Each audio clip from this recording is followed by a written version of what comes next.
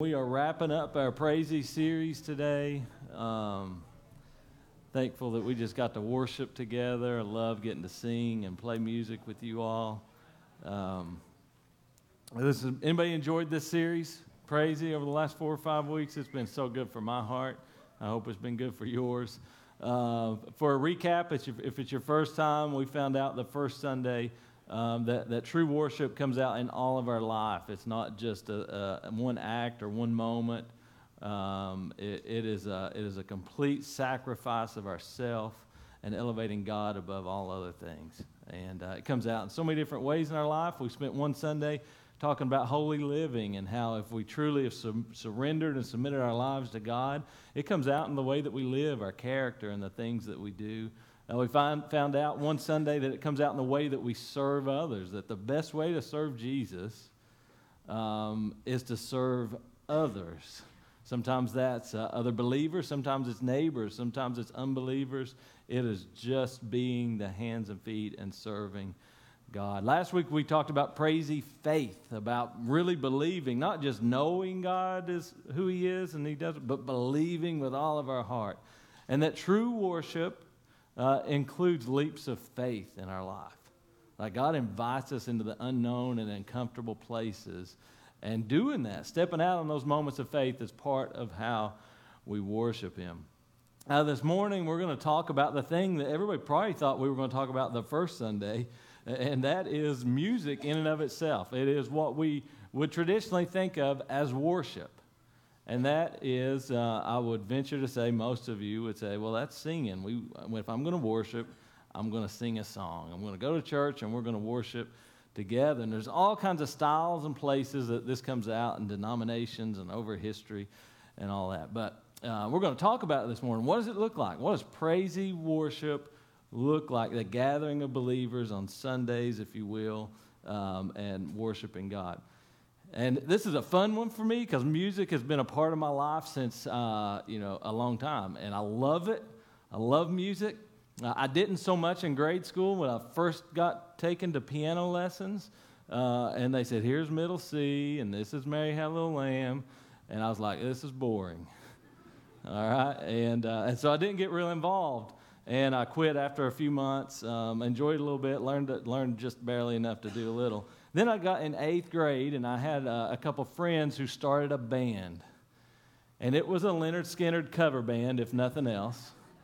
And they played guitar, and they had a drummer, and they had a bass player. They didn't have a keyboard player or a piano player. They said, you should learn to play piano or keyboard, and you could play in the band with us. And I thought, can you play those types of songs on piano? I didn't know. I thought it was just are y'all doing Mary Had a Little Lamb? Is that in the set? And so my mom at the time got me signed up for lessons at the Mountain Arts Center under a guy named Chris Lafferty, who became a great friend and a teacher. And so I walked into my first lesson, and he said, what do you want to learn? I said, if I'm honest, like Sweet Home Alabama is really what I want to learn. It's why I'm here. I'm not here for Mary Had a Little Lamb. And he played it. When I said it, he started playing it. I went, wow, that's cool. And he began to show me, and I began to just fall in love with music. I would love to say it was some deep spiritual moment that I fell in love with music, but it was not. It was that experience. And so he started teaching me Eric Clapton and these songs, but he's also teaching me music theory and classical music and jazz. He was going to school at Morehead at the time. So I just fell in love with music, poured my life into it for years, thought so much that I'm going to do music for a living. You see me not doing that, okay? But at one time I thought, that's probably what I'm going to do. I'm going to be in a band, and I'm going to go, and I'm going to play music. And but there became a time over my spiritual journey, because I grew up in church, and I would play in church. But I remember the times that I would just play Amazing Grace because my dad wanted me to. And as I grew spiritually, in my relationship with Jesus, I began to realize a few things. One, that music in general is a good gift. Man, good music can bring healing to the soul. It can change your entire attitude. It can change your mindset. You can be in one place and turn a song on, and you're in a Saul got this. He invited David when he was in his depths of despair and depression, David came and just played the harp for him. He was a harpist. He played music, and it soothed the soul. That music in and of itself is a good gift. And then the more I came along my journey, I realized, man, God created music. And man, isn't he an incredible creator? You think about all the styles of music and the ways you can do it and the instruments and what you can do. Like, it amazes me. I studied it for college in a little while even. It's like you get all into these scales and, Dorian and Mixolydian scale. Like, I could bore you real quick with music. And that's all in God's head. He's the creator of all of that. And so I realized over time that this is a thing that we use collectively to worship him. Music is best suited and was created to be performed, the gifts that were given to worship the one who made us, to glorify him. That's literally what it was created for. As I thought about this, I thought about what I just said. There was times I just played Amazing Grace, and I played in church a lot when I was growing up, and also played at family reunions and did all, like I was just playing where I could and how I could. And there's times I did it because it was a requirement, and I felt obligated, and somebody wanted me to. Okay? And some of you might be here at church today because somebody wanted you to, or out of obligation. But I want you to understand that worshiping together is not a requirement. You can't think of it like that. You can't think of it as just an obligation. All right, because that begins to feel really religious and like a ritual, and like you can make God, if I just go through this motion, then it's going to satisfy God. And that's the last thing that he wants, honestly. He wants my heart, and he wants your heart.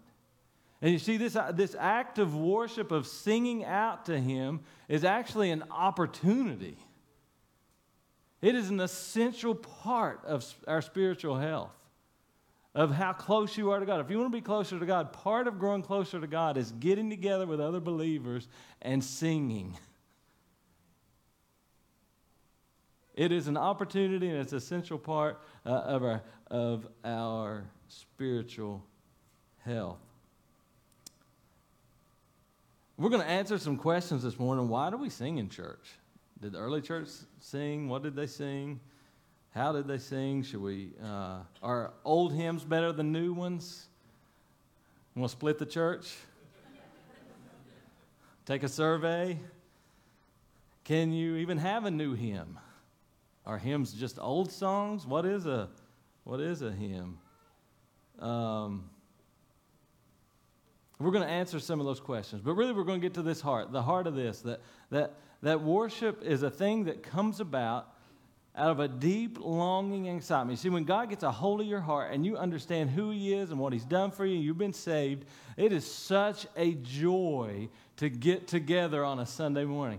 It is something you cannot wait to do. It is something that when you are down, it brings you up. That when you feel alone, you leave connected. That when you come discouraged, you leave encouraged. Like, it is a place you cannot wait to get to and participate. Not to watch, not to see if I get anything out of what he says today, not to be entertained. You know, we try really hard. I know we're up on a stage. I wish we were in a pit, honestly. We try really hard to encourage and empower you all to worship together, to sing words out loud together. We're going to talk about it. It's kind of like an exercise or diet. Like, it's essential to life. Like, it's going to impact your spiritual relationship like exercise and diet it impacts your physical health. I'm not going to go much further than that because I'll be preaching to myself. So I just want you to see that analogy. Participating in worship together improves your spiritual health.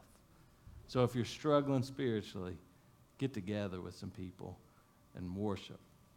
Let's see. Let's look at Ephesians chapter 5, starting in verse 18.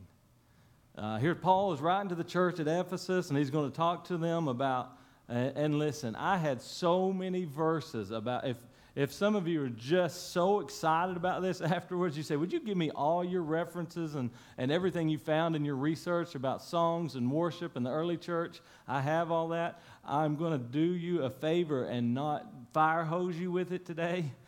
But I'm telling you, the New Testament, the Old Testament is full of music and being used to worship God. Here's one passage we're really going to focus on this morning in Ephesians chapter 5, where Paul's writing to the church at Ephesus. He says, don't be drunk with wine, because that will ruin your life.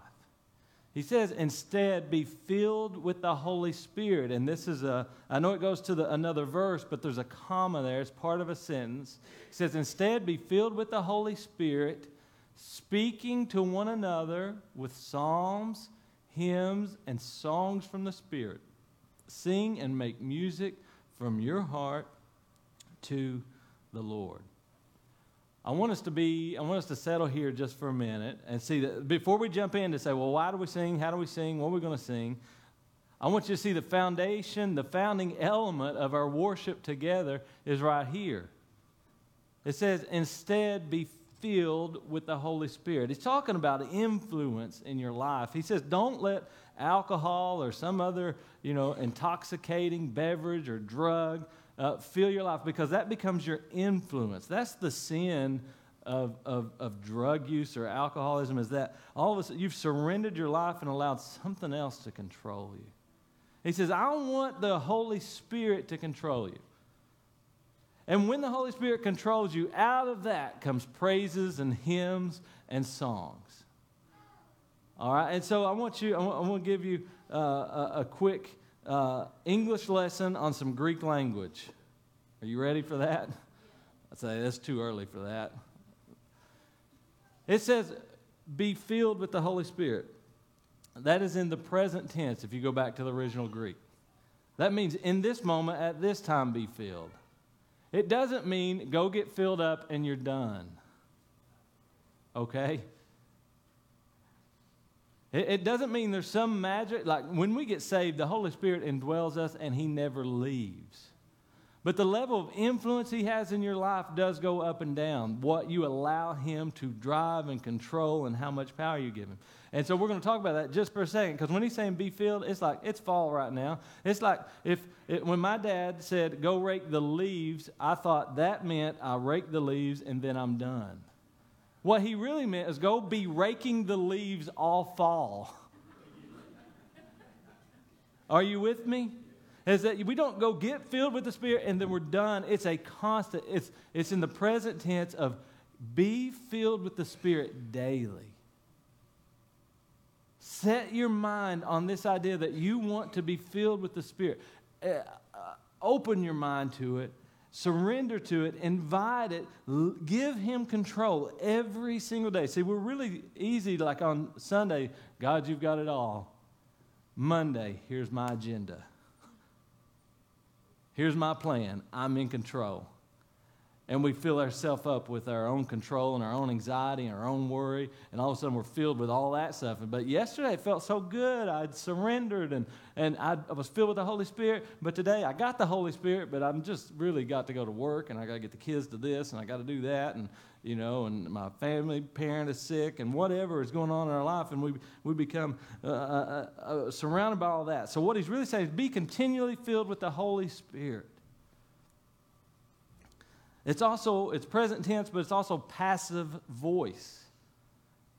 He does not say, go fill yourself with the Spirit. This is not man doing it. This is God doing the filling.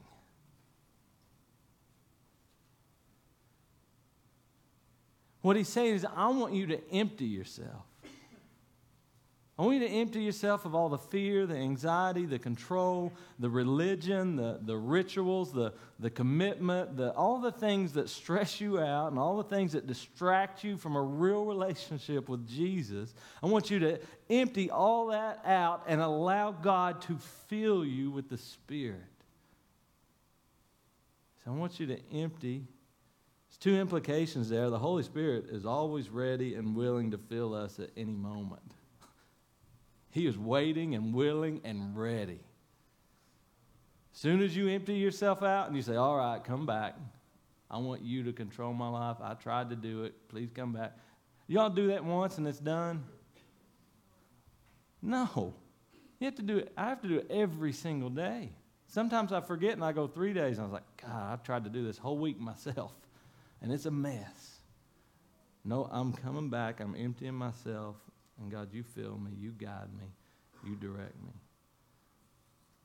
So one, he's always willing and ready, but we must make ourselves available to him. It's about emptiness and openness. Emptiness and openness.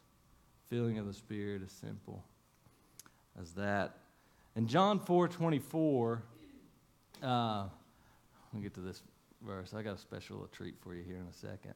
But in John 4:24, Jesus, talking to the Samaritan at the well, tells her, for God is spirit, so those who worship him must worship in spirit and in truth. And I want us to, I know we're spending a lot of time on the foundation here, but it's really important for us to understand why we're singing. Here's the idea. That we have to worship in spirit and truth. This means that true, genuine worship can only come from the heart of a believer. An unbeliever has never surrendered their life to Christ. To them, amazing grace is just a melody and a set of words. Because if they were a true believer, they would understand the weight of what they're singing and what they're saying.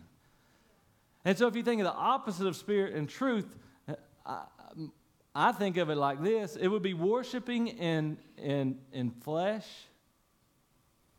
and maybe pretense, which is you are acting like something inside, but it's really not. Or it's in flesh and a lie. Or it's the practice of me playing Amazing Grace because my dad told me to. He said, I'll let you go play with them boys as long as you put Amazing Grace in the set. So we played Green River from Creedence Clearwater Revival, and we played Leonard Skinner, and we'd throw Amazing Grace in there. Full of worship. Heart was all in it.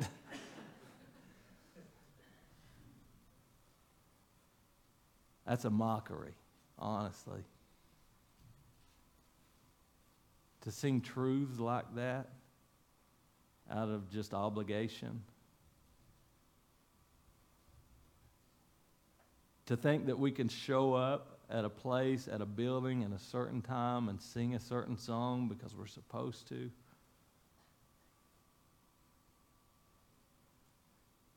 And think that makes God happy or it makes somebody else happy. Listen, it is not about the act. God doesn't want you to fake it. That does not impress God. You are not drawn any closer to him. Because he wants to get a hold of your heart in such a way that there's nobody that could keep you from the doors. That if they said, you walk up to this door, you're going to get shot. It's happening. When God gets a hold of your heart, you say, I'm going to get there and I'm going to sing and I'm going to worship him because he is who he is. And out of that flows psalms and hymns and songs of worship. When we come together and sing in the morning, on Sunday mornings, should be out of an overflow of our hearts and gratitude and built on the truth. What's the truth? Jesus said, I'm the way, the truth. Everything we sing, if it doesn't point back to Jesus, then we've got off track. It should be built, it should be worshiped, it should be done in spirit and in truth. Our heart, our attitude, our motivation must be anchored on the doctrine of Christ himself. Just because you sing doesn't mean you can worship. All right? You may be a great singer, but if you don't understand the meanings and the doctrines of grace and you've been saved and the importance of Jesus, you can't worship from a heart of place where those who really get it can.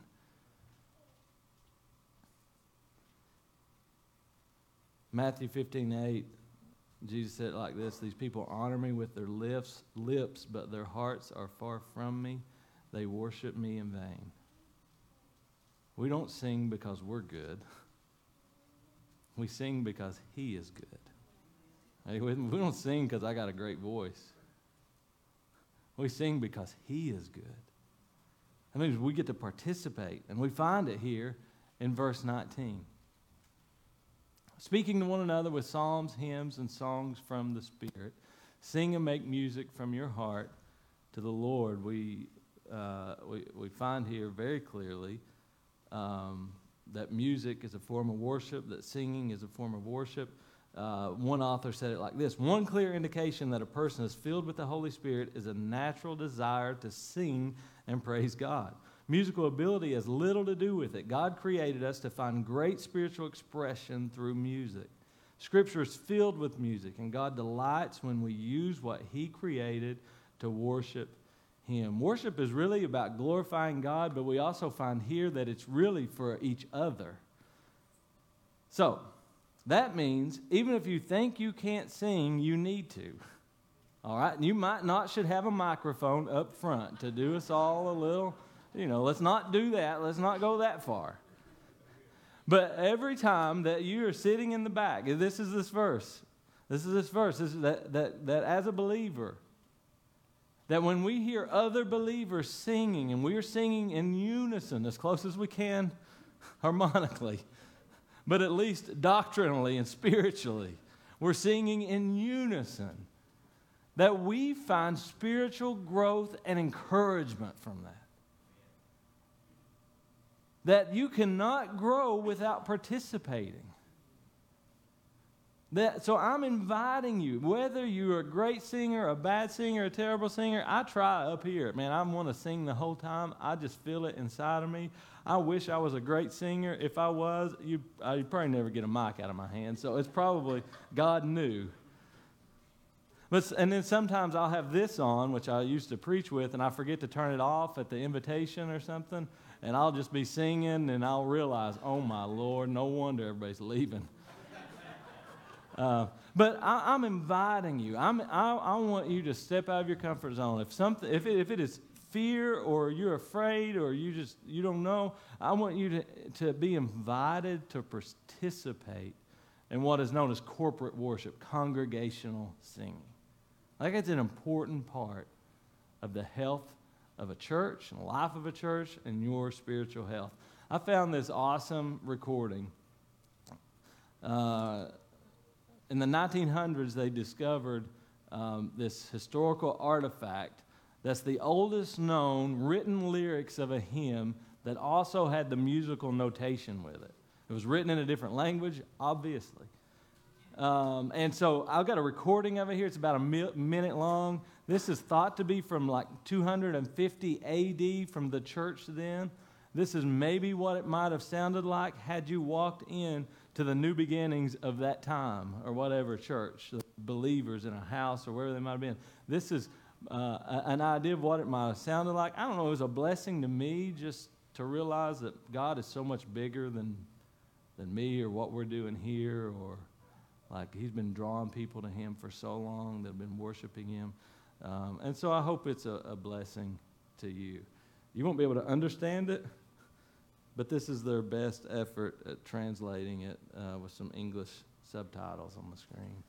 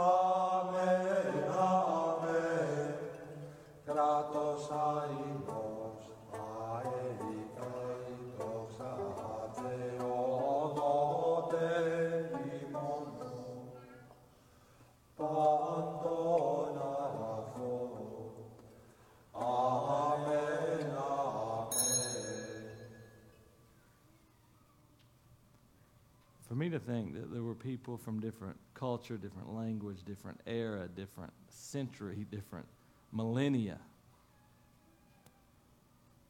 felt in their spirit what it meant to sing hymns of praise to the Father, Son, and the Holy Spirit. That all the powers, that strength, praise, and glory forever to God, the sole giver of all good things. Amen and amen. That's powerful for me. Other thing that's powerful is it sounded a lot like some old regular lining in there. Did y'all hear that? I thought that sounds familiar a little bit right there. Singing one another with psalms. These were literally the old psalms of the Old Testament, a majority of which David wrote. Hymns were songs, and a hymn can be new, it can be old. The definition there is literally a song that gives honor, praise, or thanksgiving. I'm so thankful to be a part of a church that in 8 years, no one has ever come up to us and said, I wish you did more of this.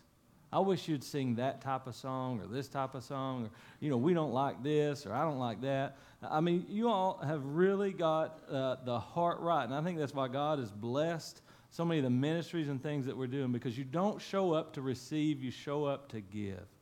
You show up to participate. You trust us who are praying and picking songs and doing the best we can to find doctrinal, true, point people toward Jesus songs as best we can. Now, we do a mix of old and new. We do a little bit of everything.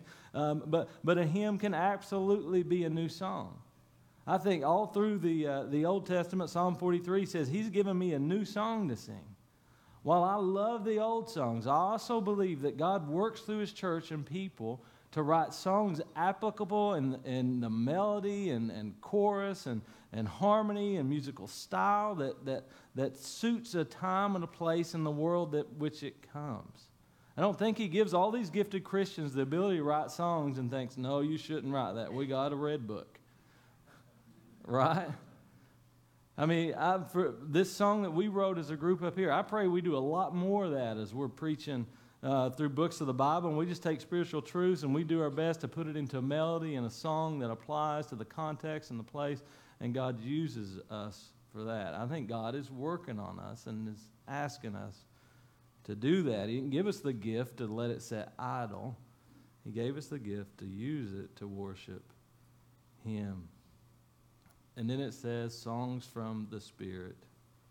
These are new songs. That is literally saying a new song based on spiritual direction and guidance and applying Scripture, reverencing God. Spirit-inspired songs minister to God and exhort or encourage others. They give testimony about the living God to other worshipers. They sang to one another. That means they sang together. I've said that a lot. Brother Randy came to me this morning. He was like, I love it when we sing together. That was his heart in that moment.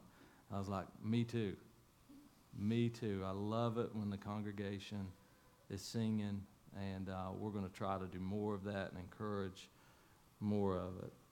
Last thing I'll say is when we worship in spirit and truth as a healthy community of believers, it points people to Jesus.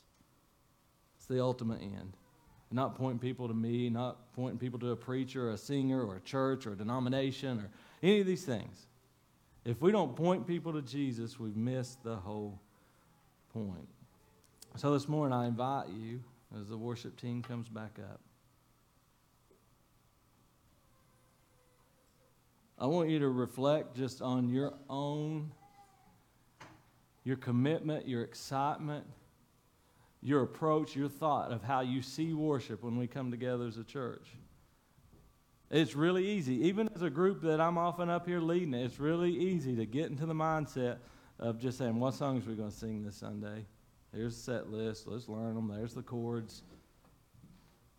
I can imagine as an attendee, it's really easy to say, I wonder what songs they're going to sing. I didn't sing my favorite this Sunday. I wish they'd sang this. Or really easy to be like, it takes forever. Y'all sing 3 or 4 songs. We have to stand there. Oh, my God. Are we ever going to get done? Or you just preach and get it over with?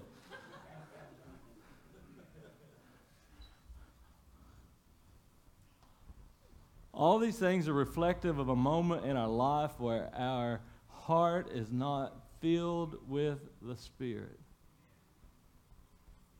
And it takes all of us encouraging one another and guiding and directing and saying, oh, I can feel it for a minute. You're going with the flesh. That I forgot about the truth of the cross and what Jesus did on it.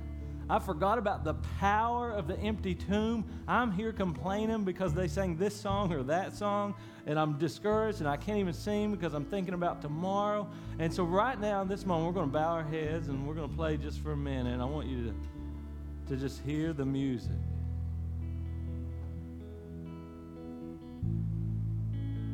And I want you to empty yourself.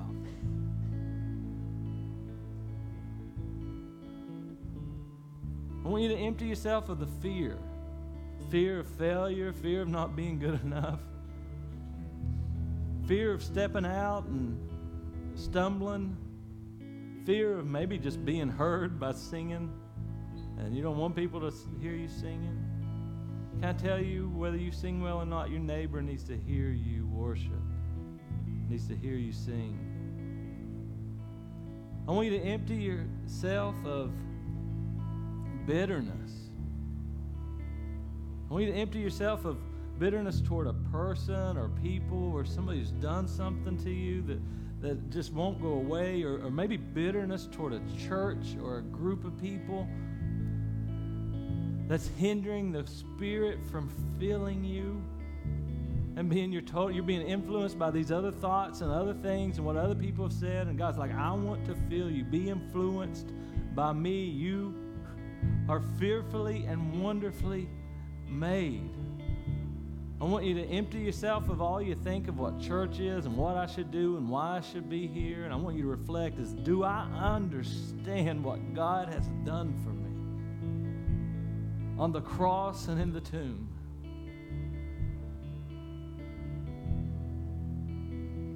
I want to be filled with the truth of that in my mind right now. God, search our hearts as we pray